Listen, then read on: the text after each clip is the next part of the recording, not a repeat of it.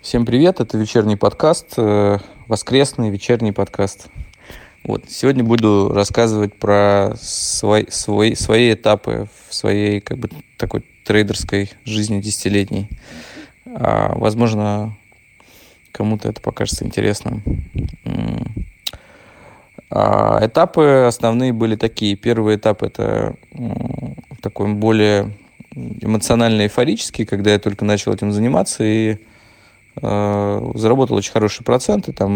Я как-то интуитивно подстроился к рынку в 2009 году и очень неплохо заработал. И плюс я поехал путешествовать, я понял, что можно это делать в любой стране мира. И как-то оно все так совпало, и я понял, что вот эта штука, она как озарение такое. Вот здесь можно это делать вот так. Я проверил, это можно делать, можно зарабатывать такие проценты, можно путешествовать и торговать через интернет. Супер. Это такой был заряд сильный, эмоциональный, который меня двигал на долгое-долгое время вперед, потому что я видел цель очень достойная. Дальше был этап, я работал по одной системе с одним рынком, то есть это был фьючерс на индекс РТС, и работал по такой очень агрессивной трендовой моментум системе. И в какой-то момент то, что работало у меня в 2009 году, в 2010, в 2011, в 2012 начало получаться все хуже и хуже, то есть результаты стали все хуже и хуже получать. Результат стал все менее удовлетворительным для меня. И я тогда подумал, что дело в том, что надо недостаточно хорошо формализуя, недостаточно хорошо следуя правилам. То есть такая была у меня такое мнение, что из-за этого это все происходит. И я начал прям жестко пытаться следовать правилам. И, забегая вперед, через какое-то время обнаружил, что нифига, не в этом дело.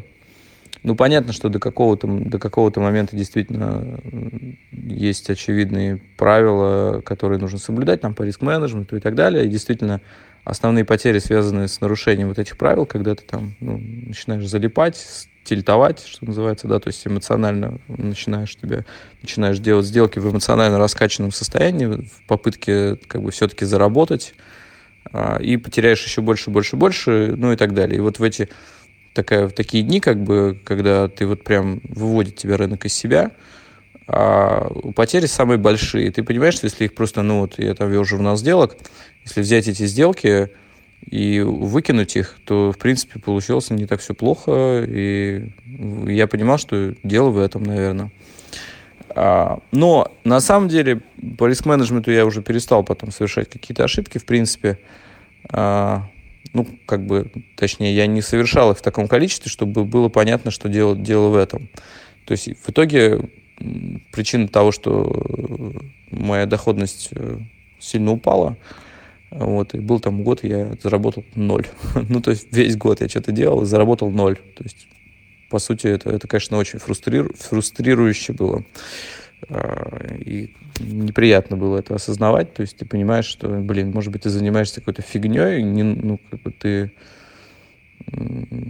это, конечно, тяжело, честно скажу. Когда у тебя нет особо никаких других видов деятельности, дохода, то это немножко напрягает, так проедает запасы.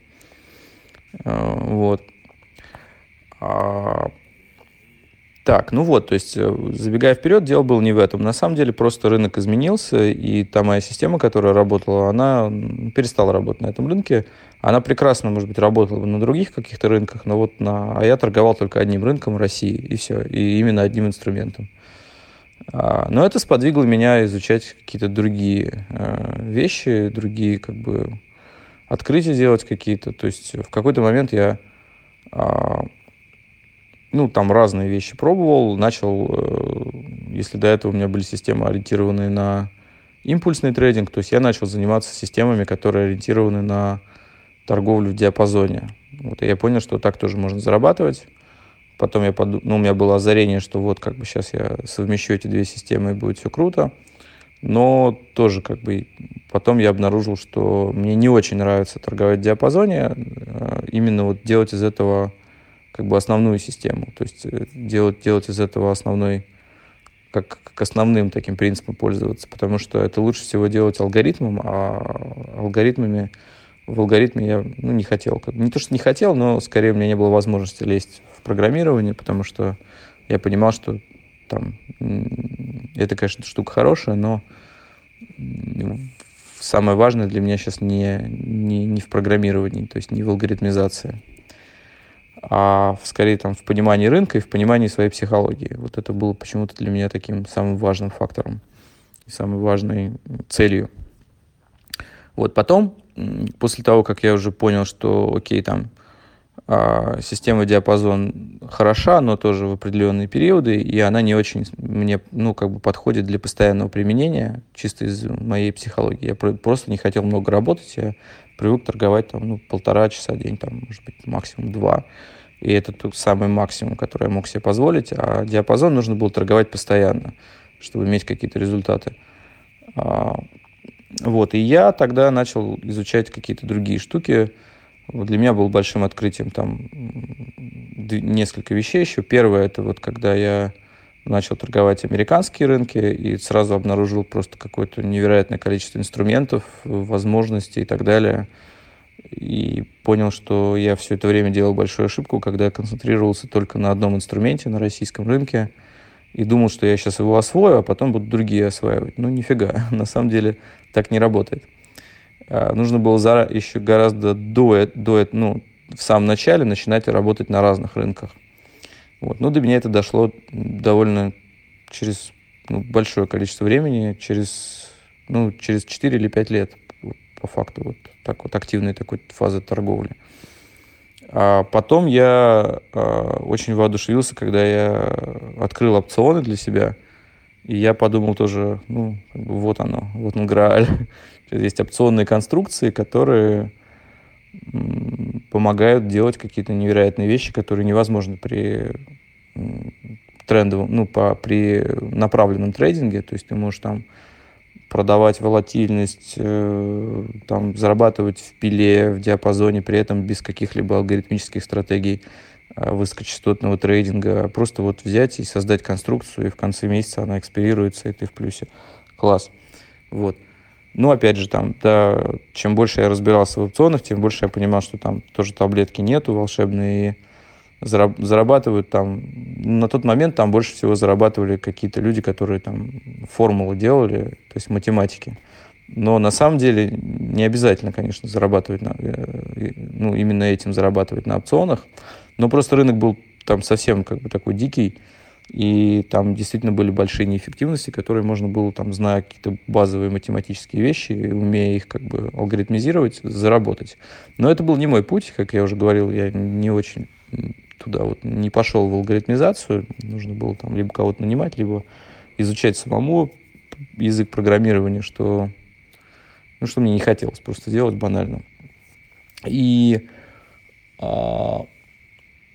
через какое-то время я понял, что здесь в опционах есть и плюсы, и минусы. То есть в любом случае ты там нет Грааля, просто это некий удобный инструмент.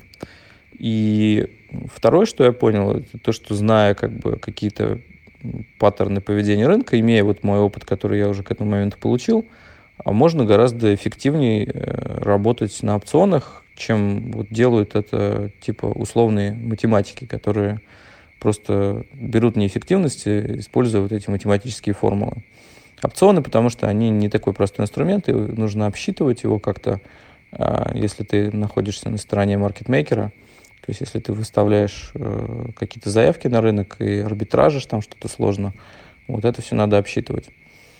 На опционах я, в общем, сейчас все-таки занимаю сторону тейкера, то есть того, кто берет ликвидность. Это немножко другая история, то есть другой вид заработка, но тем не менее. То есть такой был период с опционами связанный. А был период, опционы, а потом западные рынки. Был период, связанный с тем, что я очень сильно это была такая сильная ломка себя и своих реакций, потому что я понимал, что мне дает этот минус, как бы, что мне дает, что ухудшает очень сильно мою статистику. Я прямо это видел, я вел журнал сделок, и там было, в принципе, видно, что были моменты, когда, допустим, какие-то эмоциональные сделки, они очень сильно влияли на общий результат, когда я там выходил из-под контроля, терял состояние осознанности, ресурса и начинал лепить вот эти сделки в надежде как бы, отыграться, или как это называется, да, вернуть потери. И вот в эти-то дни они были самые такие деструктивные для моего счета. А это было очень, критично для меня, потому что я трейдить с очень небольшой суммой, собственно, как бы, из которой я должен был еще постоянно брать на жизнь. То есть это было прям, такой очень сложный, эмоционально очень важный, эмоционально значимый для меня сетап. То есть когда у тебя нету постоянного источника дохода, и есть некая просто сумма, о которой ты торгуешь. Это очень тяжелый такой, как объяснить, эмоциональный момент, и он не очень хорош для трейдинга, потому что в трейдинге ты должен быть всегда спокоен. А если ты излишние надежды питаешь, и там тебе очень важно не потерять в какой-то сделке, то ты попадаешь в ситуацию, когда ты будешь эмоционально выведен из себя и делать как бы ошибки. Поэтому все-таки, как я много раз говорил, трейдинг всегда хорошо сочетается с каким-то безрисковым, хорошим таким доходом пассивным. Либо это дивиденды или купон, например, на какую-то консервативно вложенную сумму, если у вас она есть. Либо это какой-то постоянный доход, не знаю, небольшой, может быть, не очень большой, но постоянный и безрисковый, который снимает вот эту вот психологическую такую психологическое напряжение. И, тогда я попал в ситуацию, когда у меня очень был большой напряг психологический, потому что нельзя было терять большие суммы, потому что это было, единственный, по сути, мой такой рабочий инструмент, потеряв который, я остаюсь совсем без ничего. И я поэтому очень сильно себя корил, когда что-то получалось не так, как запланировал. То есть, когда я срывался и начинал, терял какие-то существенные суммы просто из-за своей вот этой вот особенности психологической. Я думаю, что она есть у очень многих людей, когда ты попадаешь в тильт, стремишься вернуть те деньги, которые ты потерял там в каких-то сделках, и попадаешь еще больше в худшую ситуацию, потому что ты теряешь еще больше. И, у всех разные свои нюансы. Вот у меня был такой. И я себя очень сильно корил, когда это случалось. Я не понимал, смотри, я себе сказал, что я этого не буду делать. И бац, оно получается снова и снова. Это прям очень сильно, когда ты злишься на себя. Это очень деструктивная такая история.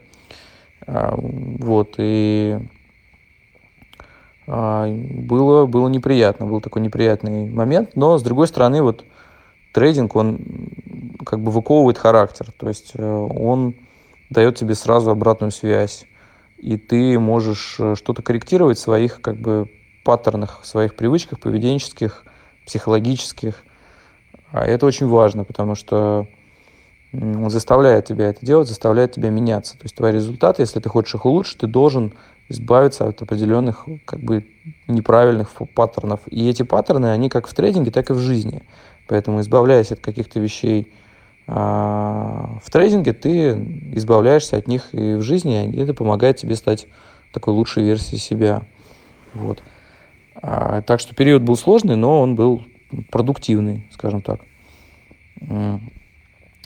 И, собственно, в какой-то момент, видимо, некий опыт, который я постепенно накапливал через все свои ошибки и все то, что происходило, он начал работать на меня. То есть получалось так, что все больше и больше, лучше и лучше становилась статистика, все меньше становилось там сильных падений счета, и все больше становилось, все лучше становились сделки вот, прибыльные, да, и все увереннее, как бы, вот эта вся история начала, то есть все больше уверенности появилось у меня, причем это было не связано с дисциплиной какой-то, потому что на тот момент, на каком-то моменте я даже перестал вести журнал сделок, потому что понял, что все, я уже все вижу сам, и это уже до автоматизма доведено.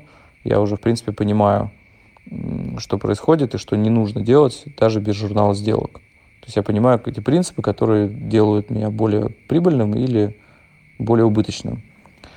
Соответственно, я их уже знаю. И я тоже бросил тему с автоматизацией, там, супердисциплины. Я понял, что при моем стиле, когда я очень такой, фристайл такой, да, торгую, не торгую, вот все по настроению, как бы, то есть Это не как работа, это был очень сложный такой, кстати, момент, когда ты долго работал на наемной работе, ты представляешь, что... Да и вообще, вот, как бы, когда ты обычный стиль такой подход обычного человека, как бы что, ну вот есть какая-то задача. Чем больше ты над ней работаешь, чем больше ты упираешься рогом, тем лучше у тебя она получится, правильно? То есть, а в трейдинге она не совсем так, потому что как бы та задача, которая у тебя есть, она хоть чем больше ты упираешься рогом, тем меньше у тебя энергии остается, тем больше ошибок ты можешь сделать, тем хуже будет результат. То есть здесь очень важно иногда отстраниться и подождать, пока ты будешь в ресурсе, пока у тебя очистится сознание, и тебя не будет как бы мучить какие-то твои предыдущие плохие сделки или там еще что-то, когда ты можешь начинать каждую сделку, ты должен начинать с нуля, как будто бы прошлого не было. И вот это такой, важный момент, который нужно просто для себя уяснить жизненно и действовать уже так, стараться. Вот. То есть вот такие этапы были. Так вот, и последний этап — это когда уже все это стало настолько органичным, что в принципе ты уже перестаешь на этом этапе париться о каком-то учете, париться по поводу дисциплины, потому что ты понимаешь, что ты можешь иногда и отойти немного от каких-то там жестких правил, потому что это жизнь. Это трейдинг, это как жизнь. То есть рынок, он живой. Там работают принципы, но четкая алгоритмизация, она, как правило, ни к чему не приведет, потому что рынок все время меняется. Его нельзя загнать в какие-то прям вот жесткие рамки. Поэтому и ты можешь в какие-то моменты отступать от рамок, и ничего, это будет только хорошо, потому что все это некий сложный такой организм, и рынок, и твоя жизнь, и вот они должны как-то сплетаться таким образом, как вот магия какая-то.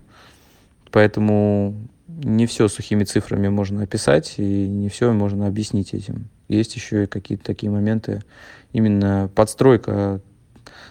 Если вот смотреть на это более формально, то это подстройка своего стиля жизни к своему стилю торговли, а стиль торговли подстраивать под текущий рынок. Вот так, такая тройная сцепка, да. 1, 2, 3. И когда все это подстраивается оптимальным образом, тогда все получается, как в потоке, да, как автоматически. И, надо еще сказать, наверное, вот это, в принципе, основное, что я хотел сказать, но добавить я бы еще вот что хотел. И все равно психология является одним из основных таких мощных факторов в торговле. И, допустим, даже сейчас у меня есть периоды, когда я достаточно долгое время нахожусь ниже своего high water mark, да, ниже последнего своего уровня отметки по капиталу, да, то есть просадки, условно говоря. И когда когда это происходит долго, это все равно определенные эмоции какие-то, они все равно есть, хоть они и, скажем так, я их не пускаю далеко, не даю им влиять на свое принятие решений. Вот. Но вот тот стиль, которым я торгую, он всегда подразумевает какие-то... Я бы не хотел бы, чтобы их, конечно, не было, но все равно просадки есть. И бывает и по месяцу, и даже больше. Минус То есть не зарабатываю ничего и даже теряю.